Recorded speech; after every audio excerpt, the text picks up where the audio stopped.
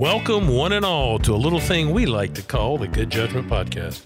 The episode notes for this incredibly entertaining and informative episode you are about to consume are available at goodjudgepod.com. That's goodjudgepod.com. Hello, folks. Welcome back to the Good Judgment Podcast. I'm Wade Padgett. And I'm Tain. And today we've got an exciting random update on procedural issues and some other episode notes for you. We attended the summer seminar. We've told you that probably already. And during that summer seminar for Superior Court judges, we learned stuff. Yeah. It may be the last one Tain sadly ever attends as an attendee.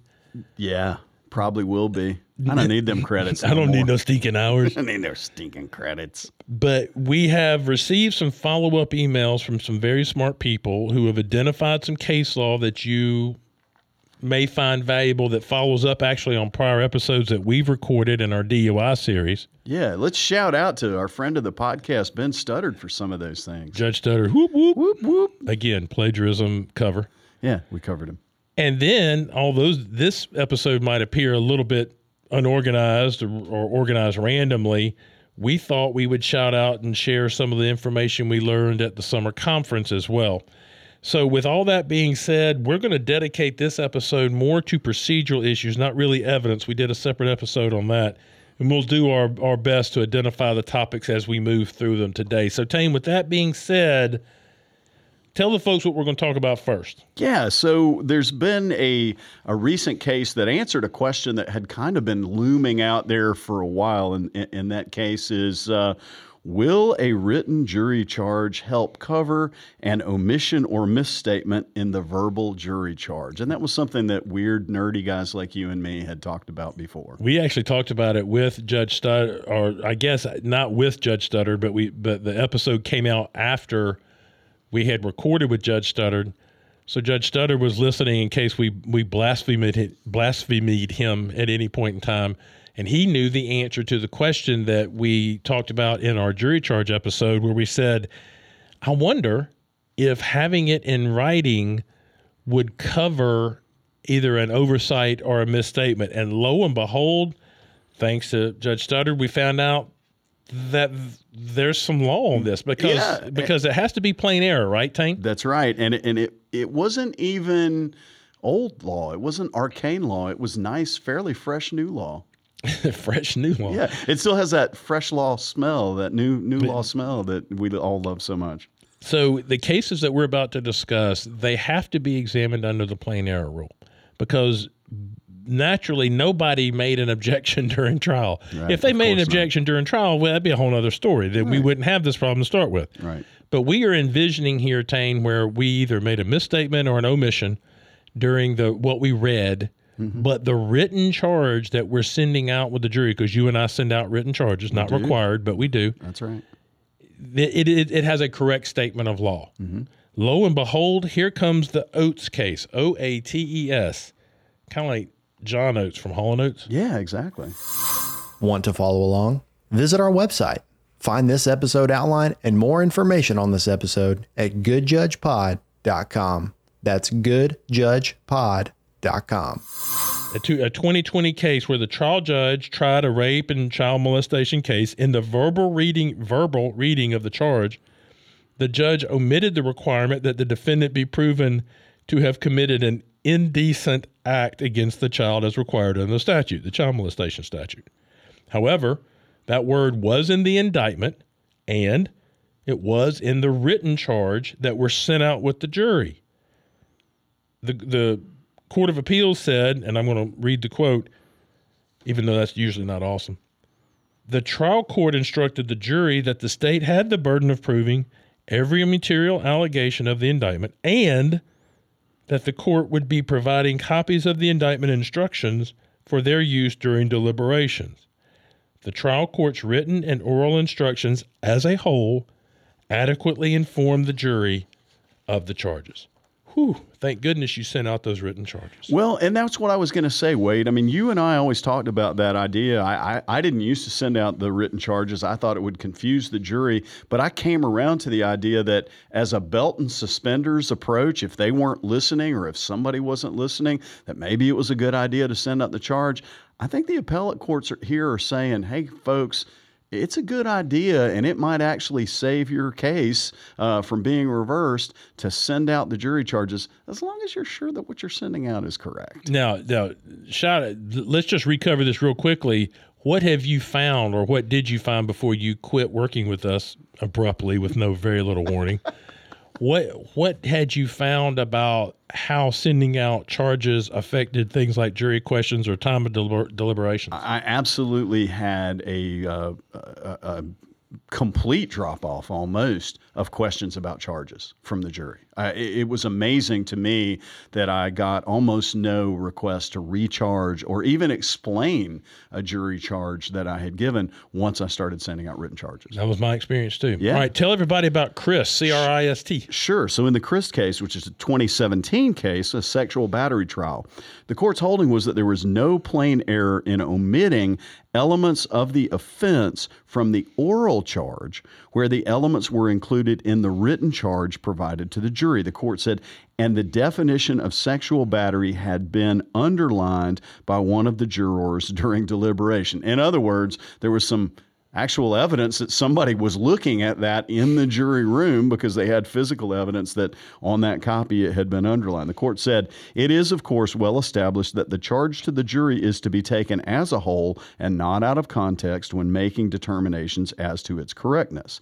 And for purposes of plain error analysis, the, quote, charge includes, and this is the quote from the court, not only instructions given orally to the jury, but necessarily must apply to any written instructions given to the jury. So that's really just reinforcing what, or actually this was the earlier case, but that reinforces the comments that the Court of Appeals made in the Oates case, indicating that the written charge adds on to the oral charge given to the jury. I found this funny because this was in that case too, Tain. A little while later, it says the jury was told at the outset of closing argument that it need not remember all the court's instructions, which are 17 pages in length, and was given a complete set of written instructions, including the sexual battery instruction, as they went into the jury room.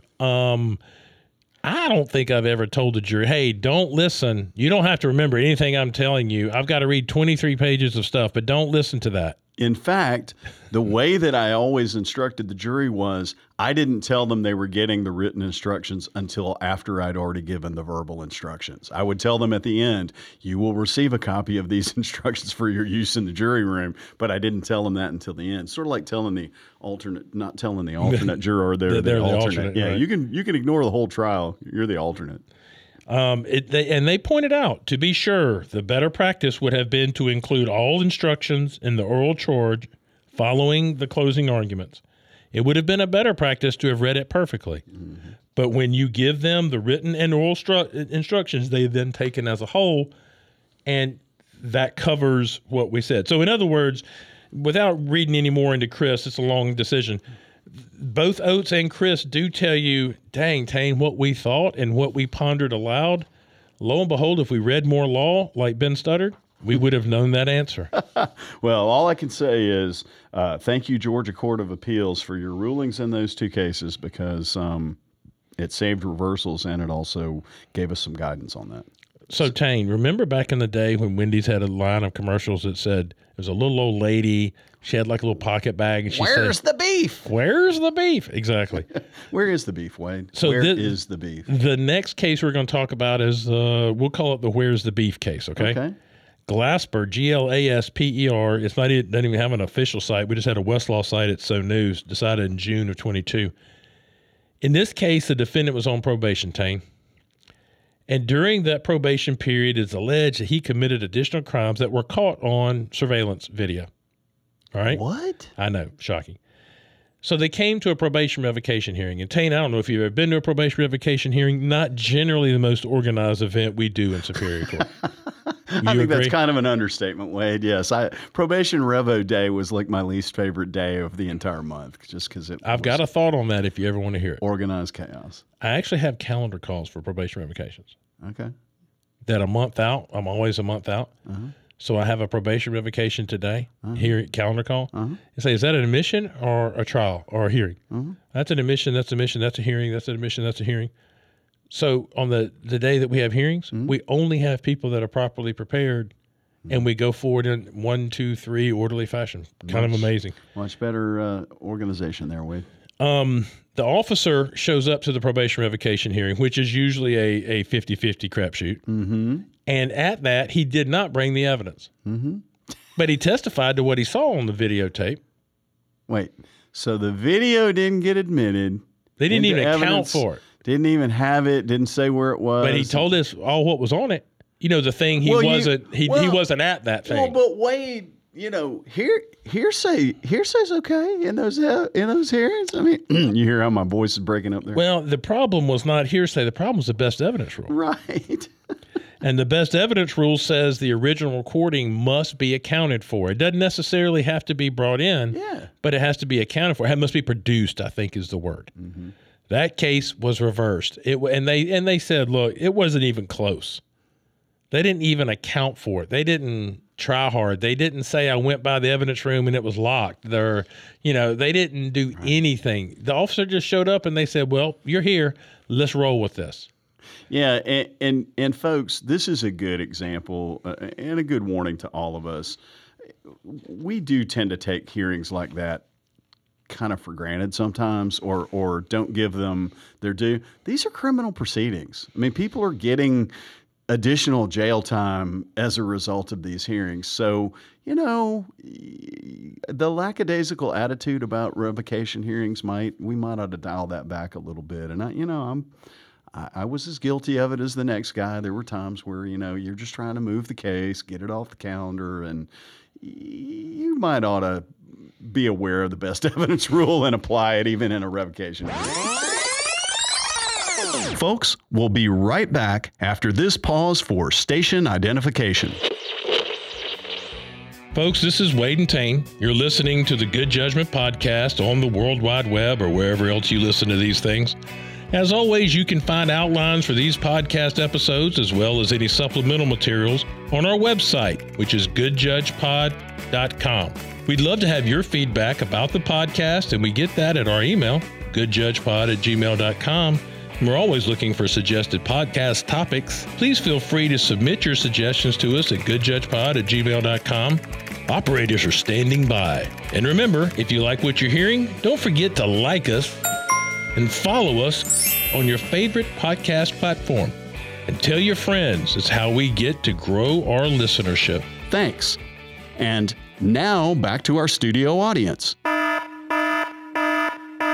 So, Tain, when you were sitting as a judge, did you have rules that you tripped over, that you tripped over all the time? Yes. Can you think of one? No, not offhand. We're about to come up to mine. Uh-oh. Corroboration. Okay. Does that sound... Legitimization? That was no. Corroboration. You did it right. But I trip over that word all the time. It sounds corroborated. I just couldn't pull it off sometimes. All right, so let's talk about accomplished corroboration. So Palencia versus State. In Palencia, Tain, there was no objection to the jury charge as given, as wont to do. So therefore, this is a plain error case like some of these other ones are. Mm-hmm. This is a burglary and rape case where the two indicted co-defendants testified that Palencia was involved with the burglary, that they pled guilty to the burglary. Okay. But while he was in there, he committed the rape. They didn't have anything to do with that. Okay. They testified, they identified him. In order to remember now, and this is something that, frankly, I don't think we remember as often as we should because there's several cases floating around right now on this topic. When we give the charge that says a single witness's testimony is sufficient to prove a fact if believed, we almost must reflexively, even without a request, must give the accomplice corroboration charge if there is an argument that an accomplice testified. Agreed. Yeah, I totally agree with that. And I also would say it's even important to make sure, because those are two separate charges, make sure that you give them together in the charge. Because I've heard people give the single witness evidence charge and then 8 charges later give the accomplice corroboration charge. And if you don't give them together, it's nonsensical. They seem to contradict one another.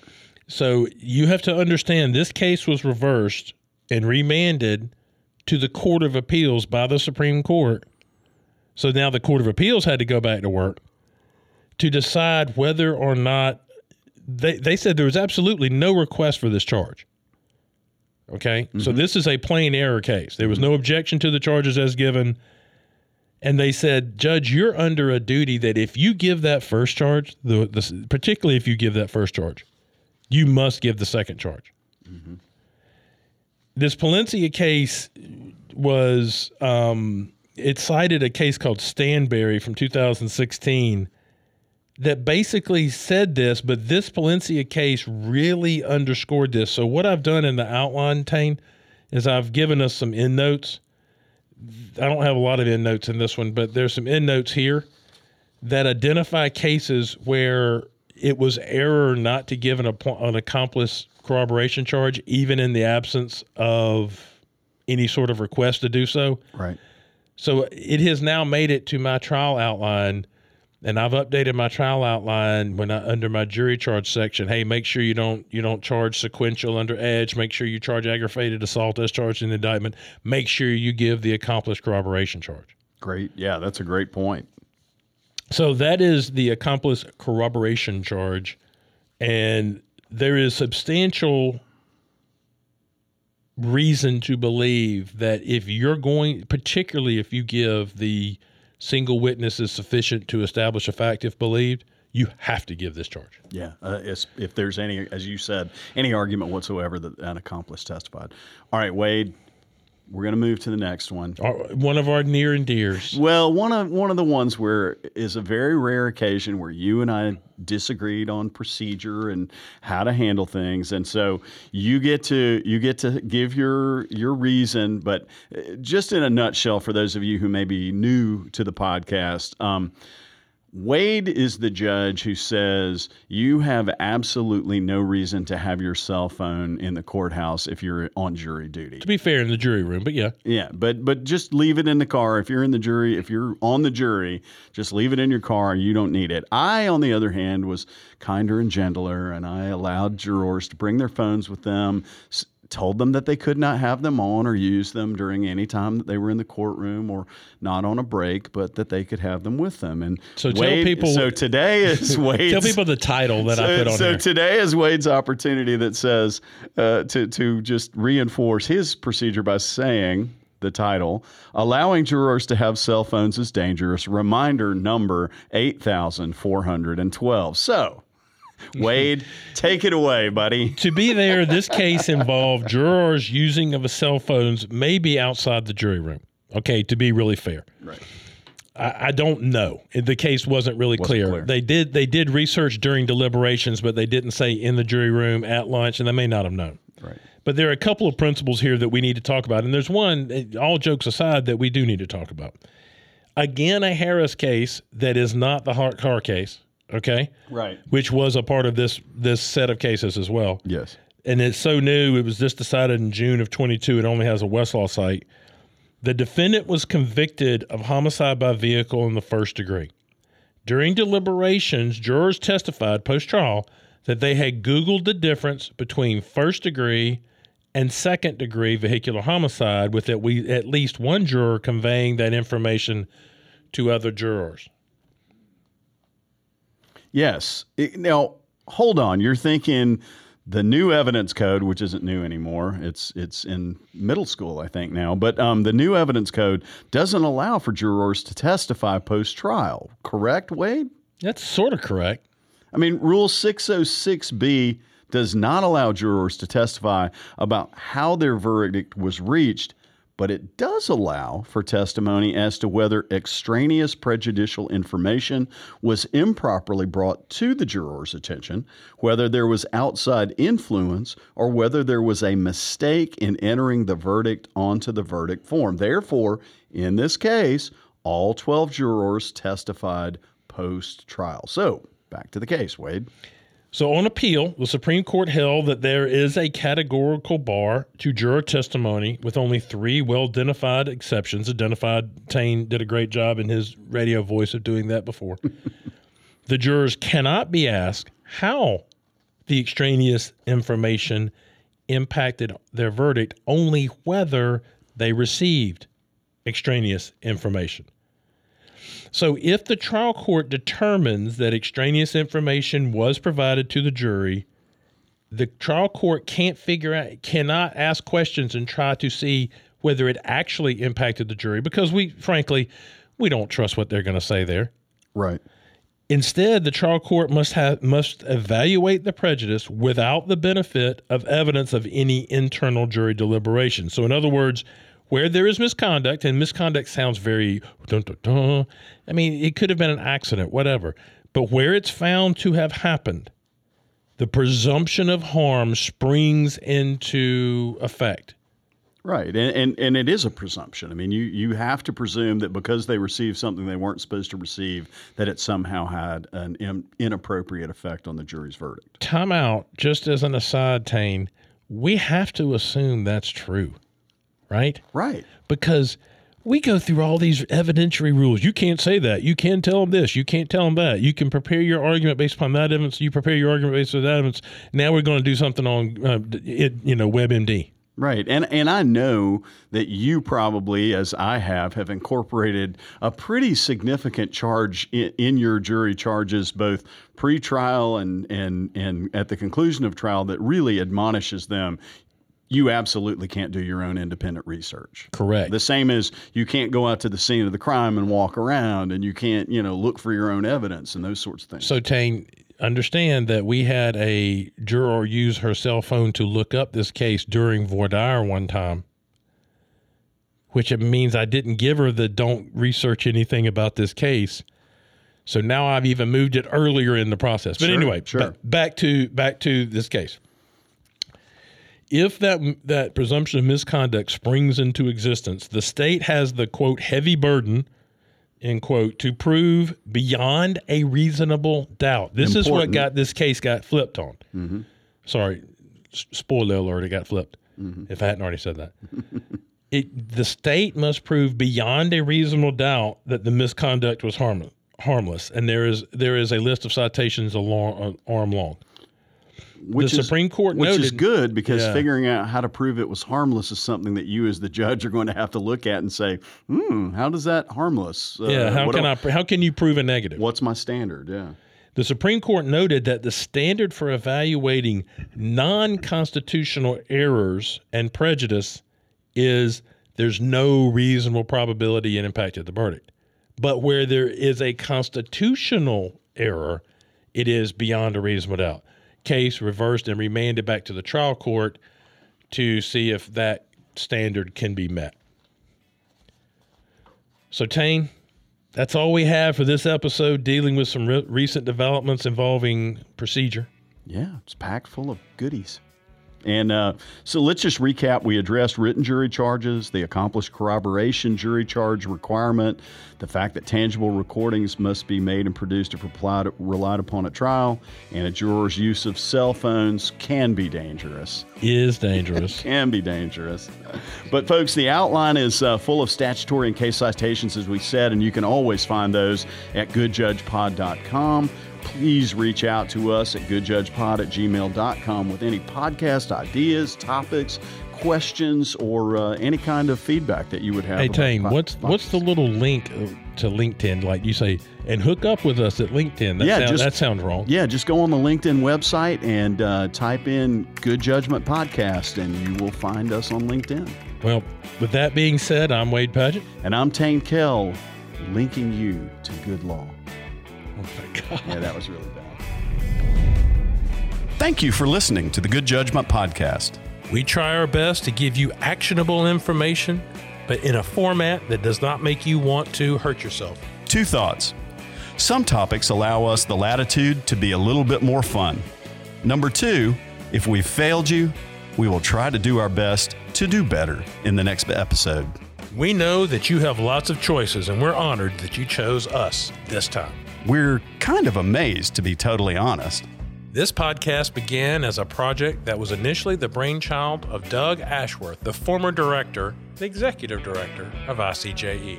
Thanks and appreciation to Mr. Henneberger and the entire University of Georgia College of Law, my new part-time employer. Thanks to Mr. Stephen Turner and his company, Turner Up Media, who helped edit out some of our stupidity and awkwardness. But hey, nobody can get it all. Thanks to our unsung hero, Kevin Holder. You were instrumental in our podcast being published and made available to the public.